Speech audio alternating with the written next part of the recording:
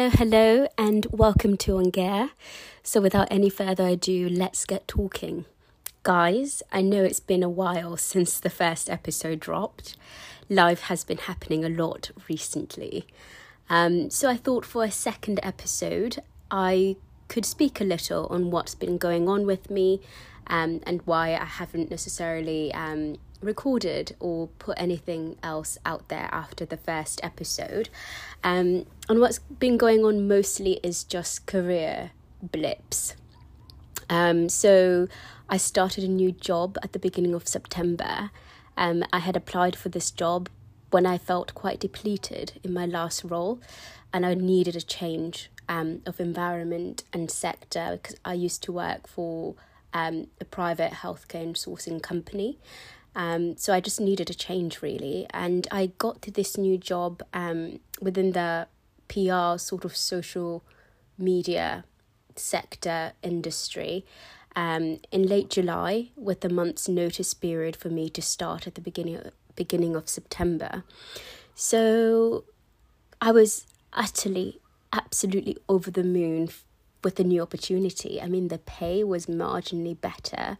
The company seemed to have a great stand on diversity and inclusion, because they actually had action points to monitor and increase their diversity in all aspects. And I loved that, because for me, wherever I work, diversity is very, very important, to feel as if the company is represented by the culture around you, meaning they have people from all walks of life, people from all backgrounds, because I literally believe that when we have diverse voices, diverse people, you have diverse perspective, then you have creativity and innovation, and we're all able to learn from each other. So the company seemed to do that very, very well, and I gravitated towards that. And the people who interviewed me seemed genuinely happy to be working within the company. And then as I started, I met some people who were at the company for 8 years, 6 years, that had worked there. You know, they seemed to really sort of get a lot from the company, and they really loved what they were doing within the company. So I was utterly over the moon, and the people who interviewed me also made me feel so welcomed. They listened to my reasoning for leaving my previous role, which I was there for 2 years, and they were very sort of, they declared that, you know, they valued each member of their team, recognizing and supporting them, and, you know, sort of putting that support around each person within this department that I was joining, and it just seemed perfect, really. So I was very, very ecstatic to be joining, absolutely exuberant to be joining such an amazing organisation and team. However, last week I decided to resign from the job after being there for only 6 weeks in the role. And guys, when I say that, I never ever thought that I would be, you know, this was something I would do in my career, you know, resigning from a job that I had only occupied for such a short span of time. It seemed utterly crazy. And as I wrote my sort of letter of resignation last week, I started thinking about resigning on Thursday after working Thursday. So that evening I sort of thought about it. Friday I had this thing where I was telling myself, Jasmine, you're crazy. You can't resign from a job that you've only been there for 6 weeks. You seem to be enjoying it. You've faced lots of adversities in your life. You can surely face this and, you know, do well. You just need to stick with it. And because I'm that sort of person, I was like, okay, let me write down all the reasons, or what I can do to excel in this new role, what I can do to learn and to push myself. And honestly, guys, I literally believed that I was going to stay by the end of Friday. However, as I spoke to loved ones and friends and family, it became more apparent that the best sort of action point will be for me to resign from the role, because it wasn't serving me at all. It was putting me in this negative self-talk, narrative that I hadn't had for years. And it made, the situation made me feel very sort of shitty, forgive my French, in my sort of, it made me feel shitty, really. So even as I wrote my letter of resignation on Monday, I kept thinking to myself, gosh, what will this look like on my CV? Surely working in a company for 2 months makes me look rather unreliable to potential jobs and potential opportunities. And also, how would I explain this short sort of service? So I had all these things going on around in my head, going, oh my gosh, what am I doing? Even though I knew that this was the right thing for me to do. So you might be wondering, why resign? So at the end of the week of the 3rd of October, something happened while I was at work that made me choose sort of my well-being over staying in the role.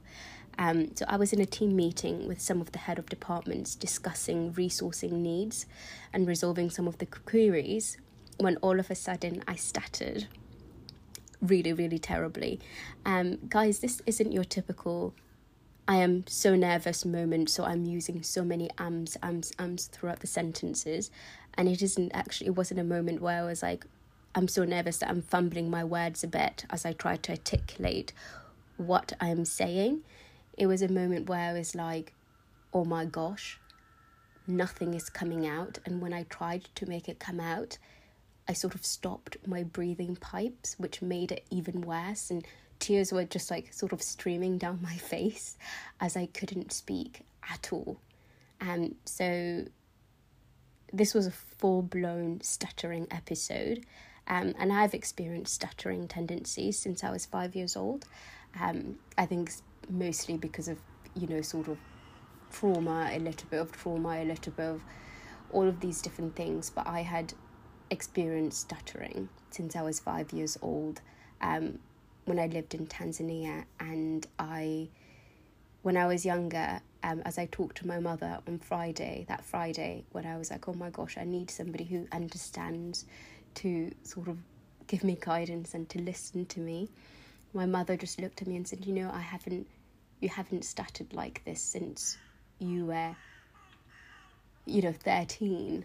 Or like, I struggled loads on it, my teenage sort of years. But she was saying, even as I was speaking to her on Friday, I was stuttering. And I could not understand what had happened. So I had, struggled with stuttering since I was 5 years old. In my teenage years, my stuttering was quite bad. So bad that I chose to live life in the background, frozen by the fear of stuttering and the consequences that would follow. And you know what, guys, like, I am so blessed that at 13 years old, middle school, high school, university, there were moments where I stuttered terribly, but no one ever laughed. Nobody ever made me feel less than because of my inability to speak. Not at all, which is very shocking, isn't it? Because children, I think, can be very biting and sometimes not aware or kind. But I never experienced no one ever made me feel less than. I think it was more of a mental thing for myself, where I sort of saw myself as this person who just stuttered, and then as a result of that, I thought to myself, I can never be a leader. I can never sort of lead a team because I stutter. How would I really lead a team if I'm here just stuttering away, can hardly get a word edgewise? So that was my teenage years. I remember in high school, we had to do presentations in English class, where we had to recite Romeo and Juliet. I think almost everybody had to do it. And I went to my teacher and I told her, actually, I can't do it because I stutter. And she said, okay, you don't have to do it. So I spent most of my, 13 to 18 years old getting out of it, telling my teachers, no, I stutter, I can't talk. And they were understanding, and they were like, okay, you don't have to do it.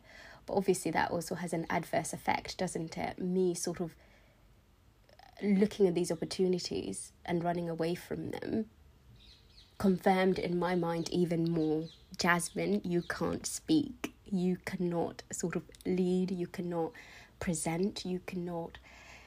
So even though my teachers were being very, very kind, they were enabling, in a way, my own self-perception of a person who couldn't speak or couldn't take leadership position or couldn't present or couldn't share my opinion, because if I did, I might stutter and then people might look at me differently. They might be weird about it. They might treat me differently because of it. So as I finished university, I couldn't get out of it. Professors were like, okay, do it anyways. So I had to learn a little bit in how to speak, and I sort of found on YouTube a stuttering foundation in New York City that works with people who stutter. And obviously I didn't attend that sort of institution, but I listened to people's stories, people whose stuttering was so much worse than me, and yet they were out there in the world being presenters and being chief editors and doing what they wanted to do. People who didn't let their stuttering get in the way of their calling and their purposes in life. And I was so challenged and so humbled. I was like, oh my gosh, I need to get out of this headspace where I look at myself and I go, you can't do it because if you're stuttering, because here is evidence that people who stutter can do it all. They can have a normal life. They can be presenters. They can be on television. They can be editors-in-chief. They can, campaign for a better world. They can do anything. And so that sort of experience, finding that on YouTube, sort of gave me a well-rounded perspective of people who stuttered, people who were like me, but they didn't let their tendencies to stutter define them as people. They didn't let that become their identity, which I think over time, from the age of 5 to 18, 20, I had allowed that to be my identity. And so Thursday, when the stuttering happened, it was the first time in years where I had that episode that, where I had stuttered and I could not get a word out. And I carried on, of course. I stopped and I told everybody, I'm sorry. I do have the tendency to stutter. Bear with me a moment and I will try again and speak. And I did, but after the meeting, I completely sort of lost it. I cried. I was just, luckily one of the people that, stayed behind, and he was very, very kind, so encouraging, shared his own journey with something he struggled with. It was so much what I needed, to just have that human contact and that support, and that person who says, you were great, you were actually brave to stop in the middle of your, talking and just say, guys, this is what I struggle with. Give me a moment and I'll go back to it. And so kind. I was so appreciative of him for being there and for his compassion and empathy. But that's not what I felt with my immediate manager. There wasn't that empathy there. There wasn't that support there. And it felt like Thursday went from a day where I was, oh my gosh, this stuttering thing happened after years of not happening, to being told, oh, you're not doing great, oh, you're not pulling your weight, or you're not, just, it didn't feel like there was any support. And even when I did say, this is massive for me, it hasn't happened, there was no support there. And Friday I tried to say, Jasmine, you can do it. You can, you can get over this. You can still do this role.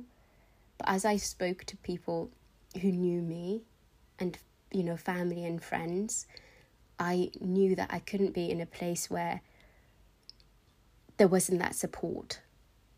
Stuttering, it's not my identity. I've learnt that over the years, that it's not my identity. that it will not dictate what I can and cannot do. However, I do need to be in an environment where my direct support supports me in those moments where it is inevitable that it will happen again. I need to feel supported. I need to feel like, after all those conversations, I felt as if my stuttering made me incapable of doing my job, which is something I haven't felt in years. That's the conversation that I had with my direct report after that made me feel very shitty. Forgive my French, very, very shitty, where I was just like doubting myself, where I was going back to that old narrative of I can't lead, I can't present, I can't, because of that lack of support, because of the way in which, sort of the conversations that I had a meeting with my supervisor after Thursday and then Friday morning, where the sort of rhetoric or like the phrases that kept coming up and up were just, oh, you're not doing this, you're not doing. And before then, I hadn't really had this sort of feedback. There wasn't that transparency of, oh, you're not performing, or you're not. And for me, it just made me go, oh gosh, Thursday happened and all of a sudden I'm not doing my job properly. So it made me feel very shitty, and then it just made me go, I can't be in an environment where, I don't feel supported in all aspects of my state, as a person. I don't have that support because then it made me very, very anxious. I started going, oh my God, worrying that every meeting I go to where I start to speak, if it happens again, what would that reaction be again? Will I be told, oh, you need to think about if this job is really what you want to do? Because that is what I was told to think about on Thursday and Friday after it all. And for me, it was just very wild to think, oh golly, this thing has happened. That is inevitable, that is not shameful, that is not bad. It's not bad to stutter, it's not shameful to stutter. And yet he made me feel, after those conversations, that's how I felt, that it was wrong to stutter, that it made me incapable, that I was, incapable, that I wasn't good enough at the job, that I wasn't, and it just made me doubt. And guys, I could have probably stayed, but my mental stability and my ability, my self-talk would have deteriorated even more. And so I chose to resign from a job that I had only occupied for a short span of time, because it's the right thing for me as a person. Yes, the pay was great. I was excited to be in a new sector, to learn new things. I was excited to be challenged and to meet different sort of people. But I didn't bank on being made to feel as if me stuttering was somehow a bad thing. And I have sort of experienced this in the past, not other people making me feel it, but myself, where I have made myself believe that I can't do things because I stuttered. And I did not want to sort of recreate that narrative in my mind where I was like, oh, I stutter, therefore I can't do this, because it's so detrimental. So I resigned. And even though now I'm like, oh my gosh, what is next? What do I do? Obviously, just apply for jobs and go for interviews, and you can never know what a company will be like really until you start working. But I am hopeful for the future. I'll be 25 next month, and I'm so proud of myself for doing something that scared me, resigning from a good opportunity, a good paying job to protect my peace and to protect my sort of mental self-talk. and my well-being. So I was so proud. Even this week, as I think about it, I'm very, very proud of myself, because I would never have in a million years thought I was capable of doing something like that. So yeah, guys, that is what has been going on. And I know that in this episode, I haven't stuttered at all. And I don't think I did on my first episode either. But it's something that happens. If I had recorded this last week, I would have been stuttering.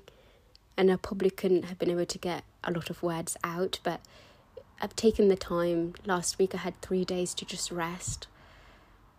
I went into Notting Hill market, and just had fun. I took time to just rest, and I'm still taking the time to rest, and it feels so good. And I'm like, okay, I'm growing, 25, almost 25, and doing what I need to do for my well-being, my mental well-being, and being true to myself and being kind to myself, And so, obviously, not everybody has the ability to just leave their job. Okay, I'm privileged in that I live with my with my grandpa. So it's, even though I would have loved to stay in that job, I'm like, okay, it's a perfect opportunities. I don't have rent or any of that. And I know that that's not everybody's situation. And it must be so hard to be in a job where you don't feel that support, in a job that drains you and depletes you because you have those responsibilities. But I encourage you not to give up. That even as you're in this job, you might, if you are in a job that depletes you, that drains you, that doesn't, that fails to assert your value, continue. Even as you work, set times during the weekend, in the evening, to look at other opportunities and see what is out there, because I do really believe that there are good companies, good jobs out there. And everybody deserves to be in a job that they love, that they enjoy, in a job that fulfills them, in a company where management sort of validate your humanity. Management, support you and lead with compassion and empathy. So I do encourage you not to give up. Whatever your career situation at the moment, don't give up. Continue to take those extra courses, the certifications. There's so many free sort of institutions, especially now with the web, who calls it the web, but with the internet and Google, you can find courses, whether you enjoy marketing or writing or blogging, and you can, even as you're in a job that doesn't necessarily stimulate you mentally, you can find ways to be mentally stimulated by learning, and also continuing to look for other opportunities. Because I do believe that there are places for every one of us out there. That we can do it in our 20s. We can have a fulfilling career. And so, sweet friends, that is my hope for myself as I go into these next couple of weeks, applying for jobs and going to interviews. My hope is finding a job that I enjoy, and also a management where I feel supported for all that I am. And that's my hope for you too, because we can do it. And those places exist, and there are amazing women who have created those spaces. And yeah, anyways, I'm derailing. But yeah, that is all that has been happening in my life at the moment. And I hope it serves as a bit of an encouragement to you and to not give up. Even if you are in that dead-end job or you're struggling where you're at the moment with your career, don't give up. Continue to push forward. And I really, really do believe that there are opportunities out there. There are places out there for each one of us. And so this is Onger, and I really look forward to speaking with you again next week. Bye-bye.